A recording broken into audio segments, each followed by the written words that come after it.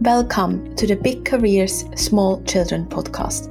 My name is Verena Hefti. I believe that no one should have to choose between becoming a CEO and enjoying their young children. For much too long, brilliant people have found themselves stuck on the career ladder when they have children, and that leads to gender inequality in leadership and the same stale, mostly male, middle-class people leading our organizations.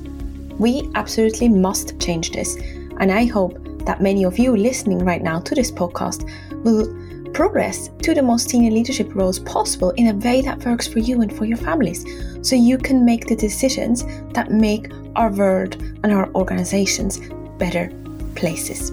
Beyond the podcast, I am the CEO and founder of the social enterprise Leaders Plus, which is all about giving parents the support and space to progress to senior leadership in a way that works for them and their families.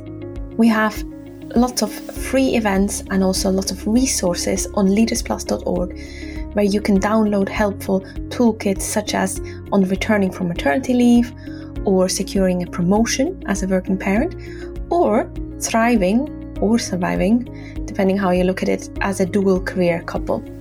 We also have an award-winning global fellowship program for working parents who have big dreams for their careers but don't want to sacrifice everything for it.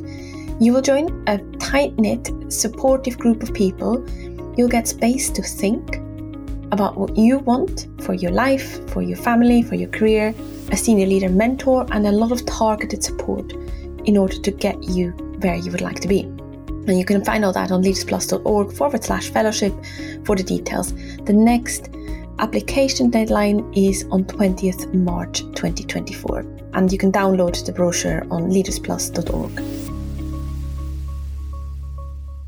In this week's episode, I'm talking to Natasha Porter about being a CEO, setting up your own organization, and having a baby just after launch, what it's like to work with young children in such a senior role, and why she thinks that being a CEO is actually one of the best roles to combine a big career with young children in. Enjoy the conversation. A very warm welcome, Natasha, to the podcast. It's great to have you with me today. Let's start with you introducing yourself, who you are, what you do for work, and who's in your family. Hi, I'm Natasha Porter. I am the Chief Executive Officer and founder of a charity called Unlocked Graduates. In my family, in my house, I've got my husband, Corrie, and then I've got two children, my son, Zephyr, who is 6, and I've got a daughter called Zoe, who is 3. Wonderful. And you just shared earlier that you also have an au pair, which I'm immensely jealous of. And definitely we have a brilliant live-in au pair, and also my parents live quite nearby but travel a lot. So yeah, quite a lot of support. And I can bang on quite a lot about au pairs and why I think government policy needs to change, especially post-Brexit with the new immigration rules to make au pairs easier to access. But it's been a real game changer for us. Wow. I can imagine. It's just on a side note, at the moment you're only able to access au pairs from, I think, places like Australia and New Zealand. Is that right? Exactly. So I think there's 5 countries where you can just get a youth working visa for 2 years. And those, I think, is Australia, New Zealand, Canada, US and Japan. And that meant actually when we were finding our au pair last year, there were 4 families who were interviewing for her. So the ball was very much in her court. And what anecdotally I hear is people then hiring, perhaps not through official routes. And the concern then is, you're extremely vulnerable coming to a foreign country, especially as a young woman. This feels a bit like a women's rights issue as well as a childcare issue, but without the proper support. So we should definitely bring back au pair visas, help solve some of the childcare issues. Seems like a really straightforward policy. So that's my first big policy push. Excellent. Childcare reform, bring back au pair visas for people from EU countries. That sounds great. It's weird. I feel like there is an au pair rating in the ether for me somewhere because, or maybe not because of the competition, but I feel like in the last few weeks, literally everyone tells me just get an au pair if that's a possibility, which is, I know, is a very privileged situation to be in, to have a small spare room to be able to potentially sacrifice in that. And for us, it's been actually, I said the members of the family at the beginning, she is part of our family. She was up with us, with my in-laws over Christmas up in Yorkshire. It's very much like having a cousin or something for the children, slightly older, slightly younger than me and my husband. But it's really nice actually to have someone kind of join the family in that way. Definitely. I have some of my fondest memories of being with an au pair as a child, who did a lot more stuff that was really fun and who had the energy to play, which obviously my parents, as lovely as they are, perhaps didn't. But aside from discovering that the au pair is a really worthwhile thing to do for you personally, I'm interested, was there anything else that you changed your mind on since you've had children around combining a big CEO career with some still quite young children? So, I mean, this is, I think, a huge question, and for me has been absolutely seminal to not just since I've had children, but before as well. Hugely tied up in issues around gender for me as well, being a woman and believing that there are things, believing in my early 30s, I think, that I had a really fulfilling career. I'd done some really exciting things. I'd helped start a school. I was a senior leader for a number of years.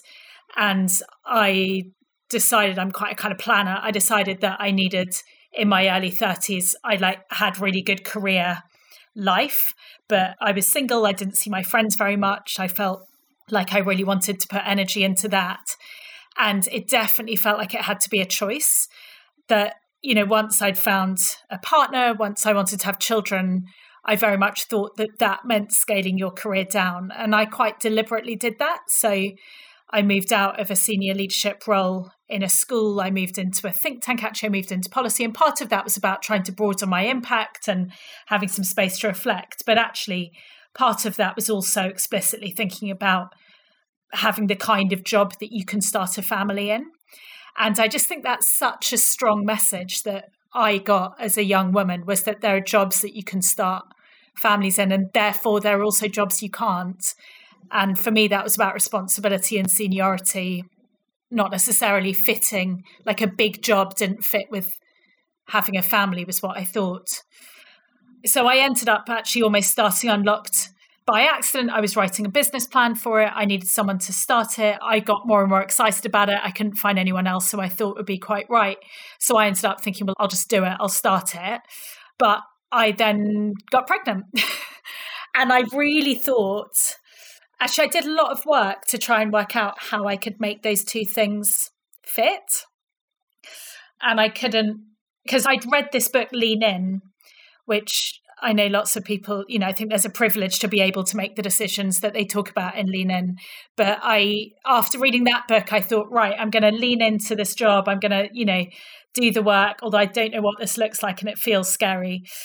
The big shift for me, actually, it was quite, sometimes these things happen over time. For me, it was an absolute light bulb moment. So I had to tell my board, and we were in startup. We were just pre-startup. We were trying to do funding rounds. It was like, I just written a business plan. It was a terrible time to get pregnant from my perspective.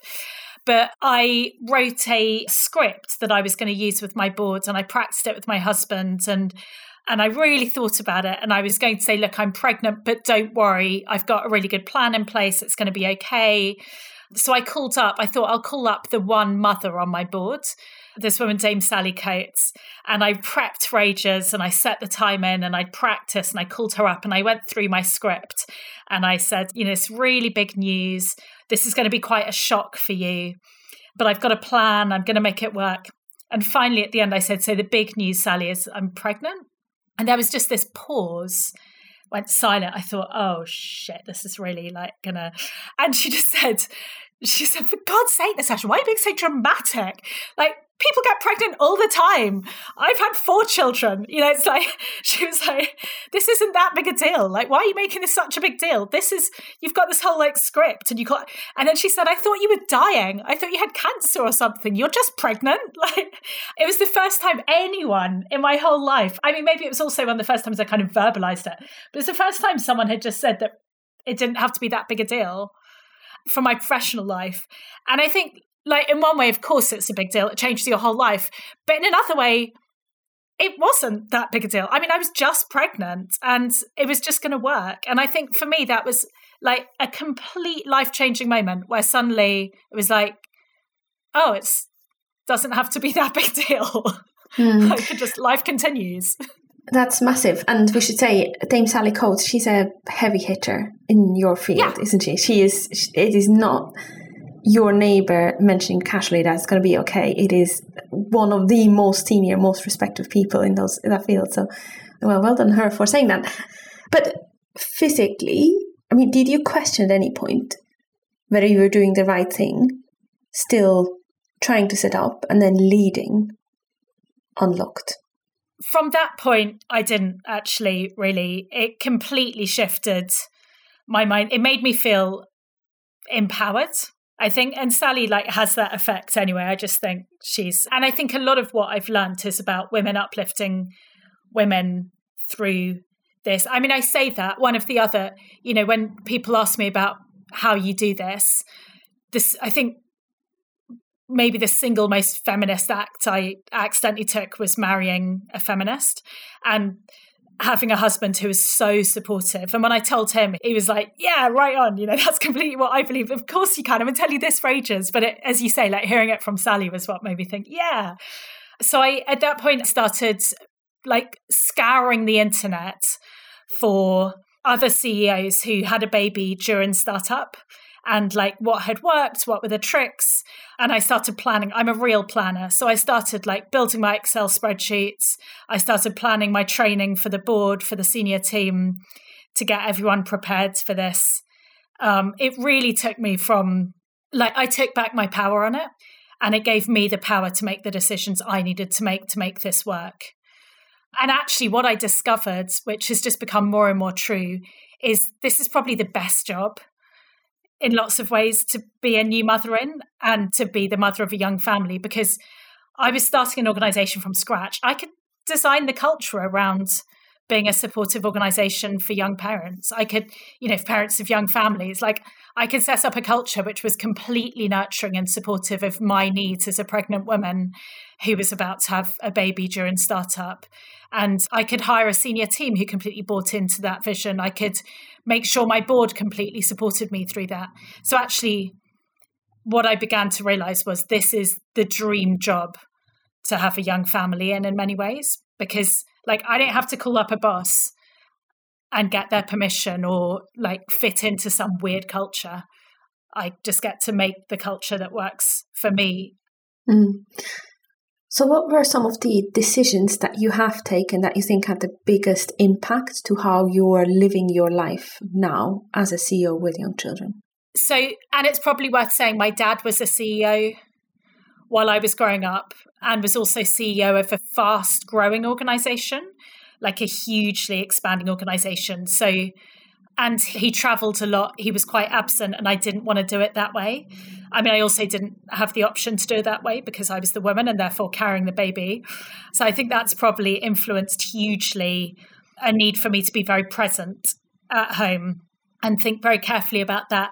So some of the things that have been most helpful, I read a blog early on about a woman who'd written down every single task she did and then allocated who would do that task through her maternity leave and when things would be escalated, what were her red lines in each area to escalate to her. And that meant really early on, I got out of the detail and moved into a strategic role and one of oversight, which frankly as a new CEO, I think is quite a big step to make. It forced me to make that step. And I came back. So I gave birth to Zephyr. We launched the organization in December. I gave birth in March. And when I came back at the end of June, the organization looked and felt very different. And I never took that work back. So I think the first thing it did was really push me to decide what is mine and what is someone else's. And actually that makes your business much stronger because it means there's more points of escalation. People own their work, which makes them feel, more rewarded in their work. You end up with a high quality product. So that's one of the first things I did in work. The second thing is, I think there's often a thing where people just hang around at the end of the day, even though they don't need to, because you don't want to be the first one to walk out the door. I have supper with the family every single night. And that's, unless I've got an evening event, that's pretty non-negotiable. So at 5:15, I leave the office. I tend to work from the office rather than home. I prefer to work in the office for all sorts of reasons. But there's no kind of culture of hanging around until 7 at night or 8 at night in the office just because everyone else is. And then if I need to, I'll log on when the kids are in bed. But so I guess getting rid of that kind of performative work hour culture where people do work hard, but actually it's pretty flexible how you do that work. And lots of the team are hybrid workers. Actually, my senior team, when we started, none of us had children. I think almost all of my senior team now have children, and we all prioritize our families. Something that actually my dad used to say when he was a CEO was, if people's families aren't happy, they'll leave, because people's families are ultimately more important than their job. So I think there's something about, like, if home is happy and work works with it, then you're going to have a much better output of your work. So that's always been at the heart. At home, some of the things are like, I outsource whatever I can. We're not like super rich. You know, I'm not the CEO of like whatever makes you very rich. There are definitely CEOs out there who would come on this and be able to have like 3 nannies. That is not my life. But whatever we can afford to we have a cleaner. And in fact, we then, we live in a smaller house so that we can live closer to our offices, so that we have to commute less, so that we can have more time with the kids. We've decided our kids go to state schools. We make compromises all the time financially so that we can then do things that mean we get to spend more time with our kids. And I think just being really deliberate about those decisions as well has been crucial. And just listening to you speak, it strikes me that you sound like someone who's got it quite together. And please don't see that as an offense, but it sounds like it's going reasonably well. I'm sure not perfect, but it's going okay. A pressure point a lot of the senior people I talk to mention is this problem or this challenge around being always on and finding it very hard to let go and be there in the moment with the children when there's a lot more urgent stuff happening. Is that something you experience? This pressure to log on late every night and just keep at it, work on the weekend. Is that a pressure you experience or not really? So, of course, because I think, of course, when you're holding the can, you get responsible. And if I know a news story is going to drop, if I know that something is on fire, before Christmas, we had a couple of big things. I'm calling up my husband and saying, I'm not going to be home for supper. I'm late tonight. I'm at the office dealing with it. And so there is that. I think generally having good mental health and well-being has to be a priority. I think it needs to be a priority generally for people, it has to be a priority for big jobs. Like, nonsense. It needs to be a priority for everyone. But there's definitely things that work really well for me. So we take a 2-week family holiday every year where I switch my phone off. I switch my emails off my phone. I take all my work things off my phone. And I have quite, I was going to say passive aggressive, probably quite an aggressive out of office, where I say, if you contact me on my holiday, do contact me if it's urgent, but be aware that if I don't think it's urgent, I'm going to be really cross with you. So please think, if you want to contact me, just check with someone. Ask someone else if it's actually urgent. Does it actually need me? There's other very senior people in the organisation. And if it actually needs me, does it actually need me within the next 2 weeks, or can it wait? And if it does, then message me. But be aware that it needs to be a really high bar. Because I think people can just get in the habit of messaging you. Absolutely. So that's something I do. The other thing I do is I have some things which really help me. I guess I call it kind of meditative, but I'm sure purist meditation people might disagree with that term, but things that I find so engaging that they help me switch off. And those for me are things like reading trashy books. Actually, even going through the news, there's some scrolling that works quite well for me with that. Jigsaw puzzles, I find incredibly good at just focusing the mind so I can't think about anything else. TV is less good because I can think about stuff. For me, doing those kind of activities create really good transitions. So part of the reason I like working in the office is I like the commute, because on the commute I do something that switches my head, or I clear everything I'm nervous about from work. And then when I'm home, I try and put my phone elsewhere and just be there for supper and putting the kids to bed. And so I think that there are probably times, I find those times so unbearable when I struggle to switch off and so emotionally overwhelming that pretty quickly I try and do something about it. Because I'm particularly sensitive, I think, to emotional instability.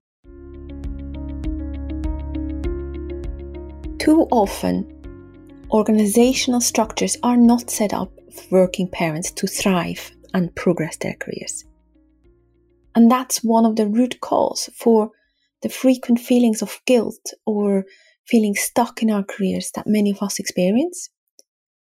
It is a root cause of why so many parents are plateauing in their careers, which leads to that terrible lack of women in senior leadership. We at Leaders Plus help to change this through our amazing community of alumni from our fellowship program, all our work with employers, and of course our research. But right here, right now, in an often imperfect environment, I believe working parents do deserve support to develop and progress their careers in a way that works for them. Too often it is lonely in a leadership role with children, and I believe we all deserve a supportive community of peers around us. In a hectic world, you deserve time and space to think what you want for your career and family life so you can make it happen. In a world where the privileged learn through old boys clubs about how to progress their careers, we all deserve to access that information about what really gets you to your dream role so that we can implement it in a way that works for us, that doesn't require us going for drinks with the boss every evening on long evenings out because we want to be there for our children. Those are just some of the reasons why I set up the Leaders Plus Fellowship Program, and I would love for you to consider to apply. Here are some of the voices from our previous fellows. The Leaders Plus Fellowship it's changed my life. The fellowship really has changed my life, and I'm in the process of returning to work now, and I can't wait. I can't wait to make a change, to put myself first, to build up my team, to build up those around me, and to really make a difference. Thank you. I completed the Leaders Plus program in 2021 as I was returning from mat leave with my second child.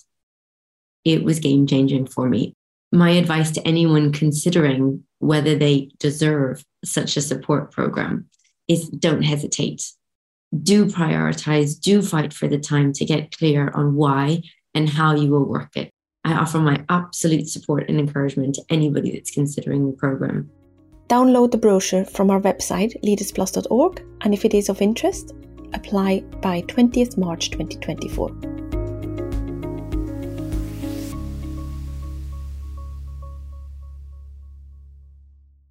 We should probably tell the listeners how significant your organization is. It's not a startup anymore. It's a really significant organization. You're dealing with very senior government ministers. You're dealing with, I don't know what the chief of a prison is called, but you're dealing with multiple of those and so on and so forth.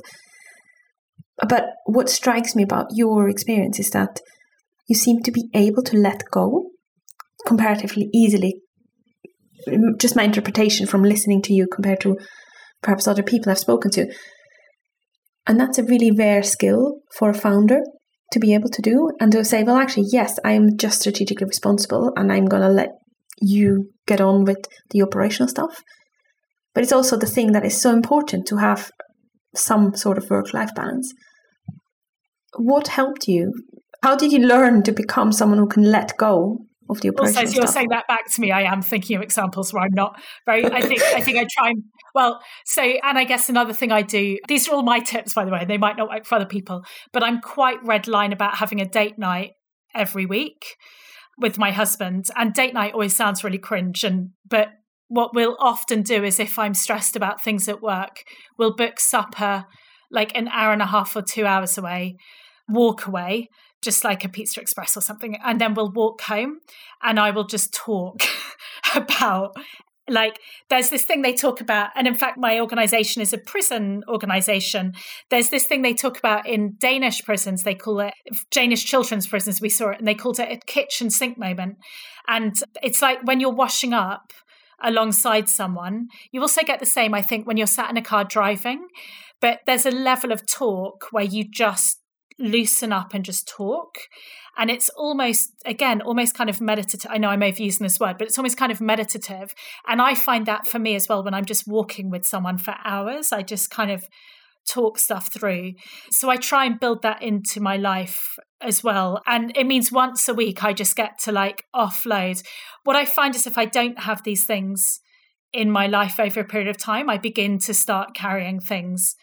I think the other thing that, I mean, firstly, just having a lot of, having babies through startup, I think helps you having the right senior team, I think, is non-negotiable. And it can be easy, it can feel easier to accept having the wrong team, because like I can find difficult conversations quite hard to do. I'm, been brought up as a woman in an environment where people pleasing has always been part of, what good girls do. And, you don't have the hard conversations, and it's easier to just be friendly and nice and smile at people and hope they somehow get the passive aggressive comments or the, the weird hints you make are picked up. Like, I think the thing about having small children and doing startup, and frankly, I think our work is so important and urgent, we just don't have the space to tolerate stuff that isn't right. So I hire people who are better than me. They're cleverer than me. They're experts in their area. I give them trust. And I work with my board to try and make sure that we've got good ways of kind of the right KPIs, the right measures to know if they're doing the right thing. But ultimately, I try and surround myself with incredible people. I see my job as like finding them and then persuading them to keep working with me. And that means, my COO, I wouldn't she's much better at the stuff that she does than I am. So, I'll give her all of it, and then I'll just, I'll try and ask the right questions, try and support however I can, try and, be a good check and balance, try and make sure everything's strategically aligned. But ultimately, I've hired the right person because I don't have to get involved in that way. Does that make sense? It does. And I think I'm probably quite relentless with that. That's so interesting, actually. So essentially, in order to be, I'm just paraphrasing here, but in order to be someone with a really big career, a huge career, you've even gotten an OBE for your work in the sector. So it's an example of the recognition for the level of work that you have. In order to be that type of CEO, you also need to be completely not have an ego and let other people shine, but at the same time be tougher than anybody else, because other people who are always next door to their CFO might be able to have a chat, or, well, you'll always have chats, I'm sure, but as you say, you can tolerate poor performance possibly easier. But if you do genuinely want to delegate, you need to have excellent performance, which means you need to be tough to let people go who are not. I'm not saying that you did that, but just that's what is arising. And I think actually, my COO doesn't want to work for someone who's in her work. Like my program director, if I get too involved, she's like, could you please not get so involved? Because it's undermining me. It's getting, it's actually I guess it's also because that's the way I work best. It's hiring people who want to work in that environment. And actually, if someone does want a lot of hand-holding and someone who's really in the detail, helping them make decisions and being the expert that kind of tells them what to do, like, I'm probably not going to be a great boss for them to work with. So I think that's key. I guess the other thing is I had really serious challenges with mental health in my teens. And that probably gives me a particularly relentless, I don't know if that's the right word, but I'm particularly stern with myself about what needs to be in place, because I don't feel like I've got the capacity to let things slip very much. Yeah. So, but, you speak about then what does the pressure look like? Actually for me, the switching off is less frustrating than just constantly having to make decisions. That's what I can find really exhausting and overwhelming. And actually on my 40th birthday last year, everyone was saying, what do you want? What do you want? My husband was saying, what do you want? And the one thing I wanted was a day where I just didn't have to make a single decision for anybody else. I didn't have to order any food for like a supermarket delivery. I didn't have to book a club. I didn't have to set up, work out a play date. I didn't have to make any decisions about work. I could just have a day where I didn't have to make any decisions for anybody else. Because that's what I can find can be a lot, is just the relentless decision making. But again, like, what a privilege where that's the biggest frustration you've got, that you've got like too much autonomy over your life sometimes. I can really empathize with that, with my own role. Just you describing that, I was like, oh, that's what I need to wish that for my birthday. It's interesting just what you described about what you're not doing, and it just made me think about what is actually the role of a CEO. What have you landed on? What do you see your role as being, and what are the things that you do prioritize, which then means you can not prioritize the other stuff and be with your kids in the evening? It's a good question, and I think it changes. So there's times where things are not going to plan, where I think you probably do need to be more into the detail, more directive, more. And I don't love being that CEO. I find, it's probably not where my best skill set lies. And often if I'm getting into other people's directorates and other people's areas, I haven't really thought it through in as much detail as they have. But there's definitely a need for that, I think, when things aren't going so well. For me, it's largely about holding the vision, holding the mission, and really keeping true to that, working with the board to really, make sure, like, what does that look like? I've also had an incredible board and amazing support from my boards, and I'll call them up and talk stuff through. I'll send them a text and say, hey, have you got 10 minutes? And I'll give them a call and say, oh, this is the problem I'm facing, these are the different options. So I think, like, setting that strategy, having that vision, and for me, like, values are really key as well. Really, like, what are our values? How are we holding each other to them? Like, how are we really getting there? And then working out what the strategy is, what are the best KPIs that are going to make sure we're delivering that strategy, and how are we holding people to account on those and supporting them with those. That's how I see a lot of my role. And I do see, that kind of leaders eat last thing, is also just picking up some of the crap. And that can be tricky when you've got a young family. And that's when, for me, having this incredibly supportive husband, we've also chosen to live as close to my parents as we can afford to, because, like, Boomer generation with their, fancy property, we all know that challenge, but we're on the tube line to both of their houses. And again, the decision to, we've bought a house that thankfully has a room that we can have an au pair in. Yeah. So those are the kinds of things, I think. Interesting. I wanted to ask you, from your recollection, what was the toughest moment that you can recall around combining your parent role with combining your CEO role? Other than that first phone call to Sally where I thought she was going to fire me on the spot. Yeah. So I hate being pregnant. And I always thought it would be this wonderful, glowy, lovely time where I just be, again, these kind of lies of womanhood that I believed. But personally, I have this thing called hyperemesis gravidarum. So I was in hospital. I was, really unwell for lots of my pregnancy. Hated being pregnant.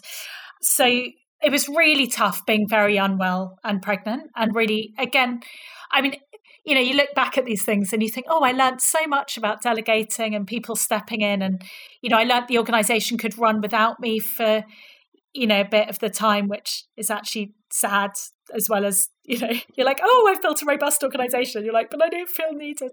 But yeah, so I think two things really stand out for me. One was I gave birth right at the beginning of COVID, and I had planned to have 4 months off with my daughter because I had much less than that off with my son.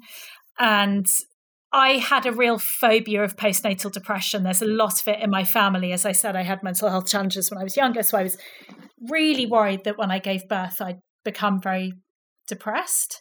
And so actually, for me, those early days of parenthood, I was kind of freaking out quite a bit. I really liked being at work. It really gave me a sense of doing something I was good at. It felt stabilizing. It was something that I find, intellectually fascinating, and I love my work. But I really wanted to take that time with my daughter. And then COVID hit. And while I was in hospital, the hospital went into lockdown. And my husband had gone to pick up our son to come and meet my daughter, and they weren't allowed back onto the ward. And my team were calling me. I'd just come out of a C-section, so I just come out of surgery, and my team were calling me because we were having to move the office offline, onto online, so out of the office. And the whole thing fell apart. And then nursery closed. So my son was at home and my husband was working at home. We were living in a 2-bedroom flat with no outdoor space.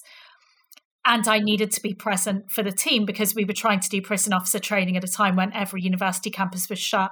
We needed Public Health England to sign it off. And my daughter had just been born and I really wanted to, and I was trying to recover from a C-section. And that was really hard. And the biggest thing was all of that support network that I set up, my parents, we had a cleaner, my son was at nursery, we had all of that stuff set up and that all disappeared. And I remember trying to breastfeed my daughter. I also breastfeeding, a whole huge thing, I think, about being a female CEO, if you go back to work early, a whole different conversation. But I was trying to breastfeed my daughter with my 2-year-old son. And we at the time were a no screen family. And I was like, I don't understand logistically how this works. How do I breastfeed my daughter in her first 2 weeks of life with a 2-year-old son with no help? And I was thinking there's single mothers out there who do this with 4 children, 5, it's not beyond the wit of man. I was trying to I had a piece of paper, I was trying to work out the timings, writing down. I just couldn't work out how you clean the house, feed your kids, recover from a C-section, breastfeed, and have a toddler. Any one of those things. I was on Facebook groups saying, how do I do this? What's your solution? What's the odds? Because that's the other thing I do. I'm part of every mother's group going on social media and WhatsApp. I was on all the groups being what do I do? How do I deal with this? I just couldn't. And I just felt like such a failure. And I'm sure many people wouldn't have come through this in a way where you're still standing, you still have your job, you still have your children healthy and fine, and yourself healthy and fine. In hindsight, what have you learned in that situation about being a CEO with children? Don't have a child at the beginning of the pandemic, I think, is that. Well, I think that actually what happened, I started going back into prisons soon afterwards. And I was going into women's prisons a lot. And we haven't touched on that, but there are pregnant women. There's about 100 women a year giving birth in prison. Many of them, they'll give birth, they'll go to hospital. Their child will be taken away from them and they'll come back to prison without their baby. Their milk will be coming in. There'll be, those first days when you've just had a baby and you're your milk's coming in, your baby needs to be with you. Your whole body is suddenly different. You're oh my gosh, I've got these, physically, I look completely different. I feel completely different. My boobs are aching. I'm, all of that. And they go back to prison without their children. Or, if they're lucky, they might go to a mother and baby unit. But what happened with that was I started very soon after, through COVID, I was back in prisons, seeing participants. We were one of the only charities that was able to work in prisons throughout the pandemic because I think we were the only one through the whole pandemic because we had staff in the prison on the front line. And I went into one women's prison that first summer and there was a woman there. She had photos of her daughter all over her wall. And her daughter was the same age as my son, so just turned 3. And they'd stopped visits. And when they did have visits, the children weren't allowed to touch their mothers. And she said that her 2-year-old then had just stood wailing, saying, "Mummy, why won't you hug me? Why won't you hug?" And she couldn't hug her. And I just thought, my God, I'm lucky, even in that time, here I am whinging about being in a very nice 2-bedroom flat with, yes, it was small. Yeah, but I had my husband there with me. Yes, I was recovering from a C-section, but, actually my first birth was much more traumatic. It was my second child. I knew, you begin to realize that like we're so fortunate. And I think, I say we, maybe everyone listening isn't, but, I think having a job like mine where you're in prison and you're seeing, and 10% of children in prison are parents, about 2/3 of women in prison are mothers, separated from their children, just to be able to go home and hold your, as soon as I met that woman, I thought, I've got to be close to my children. I just started, I went home and I held them really tight, but I think that's helped a lot, actually, having a job where you see how lucky you are to be a mother who's present, and it's back to that Sally Coates comment. It's like, I'm not dying. I don't have, some terminal illness. It is just it's often a logistical question to prioritize having such a full life of different things I love. And I speak to people all the time, women all the time, who are thinking about being CEOs, but they don't want to take that next step because they want to have a young family. And I just say always, this is the job to do. Get into this job before you have the family, because then you can leave at 5:15. If my kids are sick, my son has serious, he's got asthma. He was in and out of hospital a lot as a kid. If he was in hospital, I can cancel my meeting. I don't have to call someone up and say, is it okay if I cancel my meetings? I can prioritize what I need to prioritize. I can set up a culture where other people have the permission to do that. If people are going through, if their kid's in hospital, why would they not take the day off? It's there's just these kind of non-questions you can then set into the culture of your organization. And I think that is such a privilege to be in a position where you can set your own culture and make it work for working parents. So that's absolutely at the heart of the organization that I've been fortunate enough to build while having my own family, and it works really well for me. I'm very pleased you gave that sales pitch for becoming a CEO with young children. That's exactly, well, as you know, I have a strong agenda, and I really hope a lot of the listeners who want to go this way feel that they're taking those steps. So if someone is listening to you and has a vague inkling that maybe this is the path for them, we always ask towards the end of our podcast, what is one or two small, ideally maximum 5-minute thing they could do this week to start on the path of becoming a CEO? Is there such a thing? And if yes, what is it? For me, at the heart of a lot of it is having networks. I think being a CEO can be a really lonely job if you're not deliberate about network building.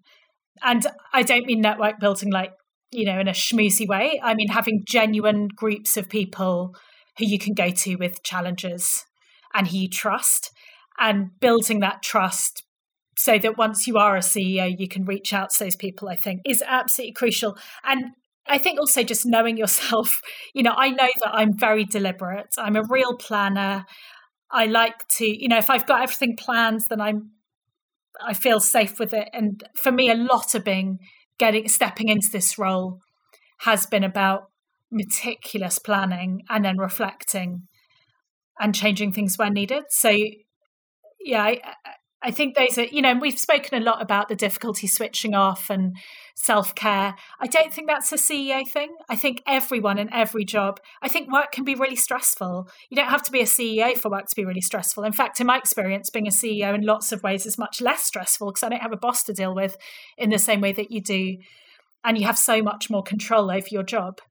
But I think there is something about self-care just needing to be part of anyone's life.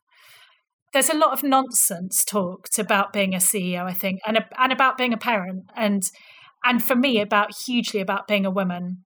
So, I think having networks, having people who you really admire. I try and surround myself with incredible people who I want to be like, and then I call them up. People like Sally Coates, people like Rachel D'Souza, the Children's Commissioner, someone else who, I find incredibly inspiring, who I've worked closely with. My ex-bosses in the past, Max Heimendorf, Jonathan Simons, just people who I've learned so much from. And I try and always have those people around so I can learn from them. And when I heard you speak about your charity, I was incredibly touched. And I would like to invite you to share how we, as the listeners, can support? Where can we find out more about the charity, about you? And what would you like ideally for the listeners to do if they choose to want to support you? Yes, there's so many things people can do. The biggest thing that people can do is the most influential person in a prisoner's life is often the prison officer. They set the culture. They're the person who prisoners turn to. They're the one who can inspire them. They're the person who just has a massive influence, negative or positive, on the life of prisoners. And if we want society to be safer and our streets to be safer, when people come out of prison, they move into our communities, they become our neighbours. And frankly, I want prison to be the kind of place where they get opportunities that mean they're the best possible neighbours. So join our programme if you know anyone who is interested. We're a leadership development programme. People join us they work as prison officers. It's a 2-year programme.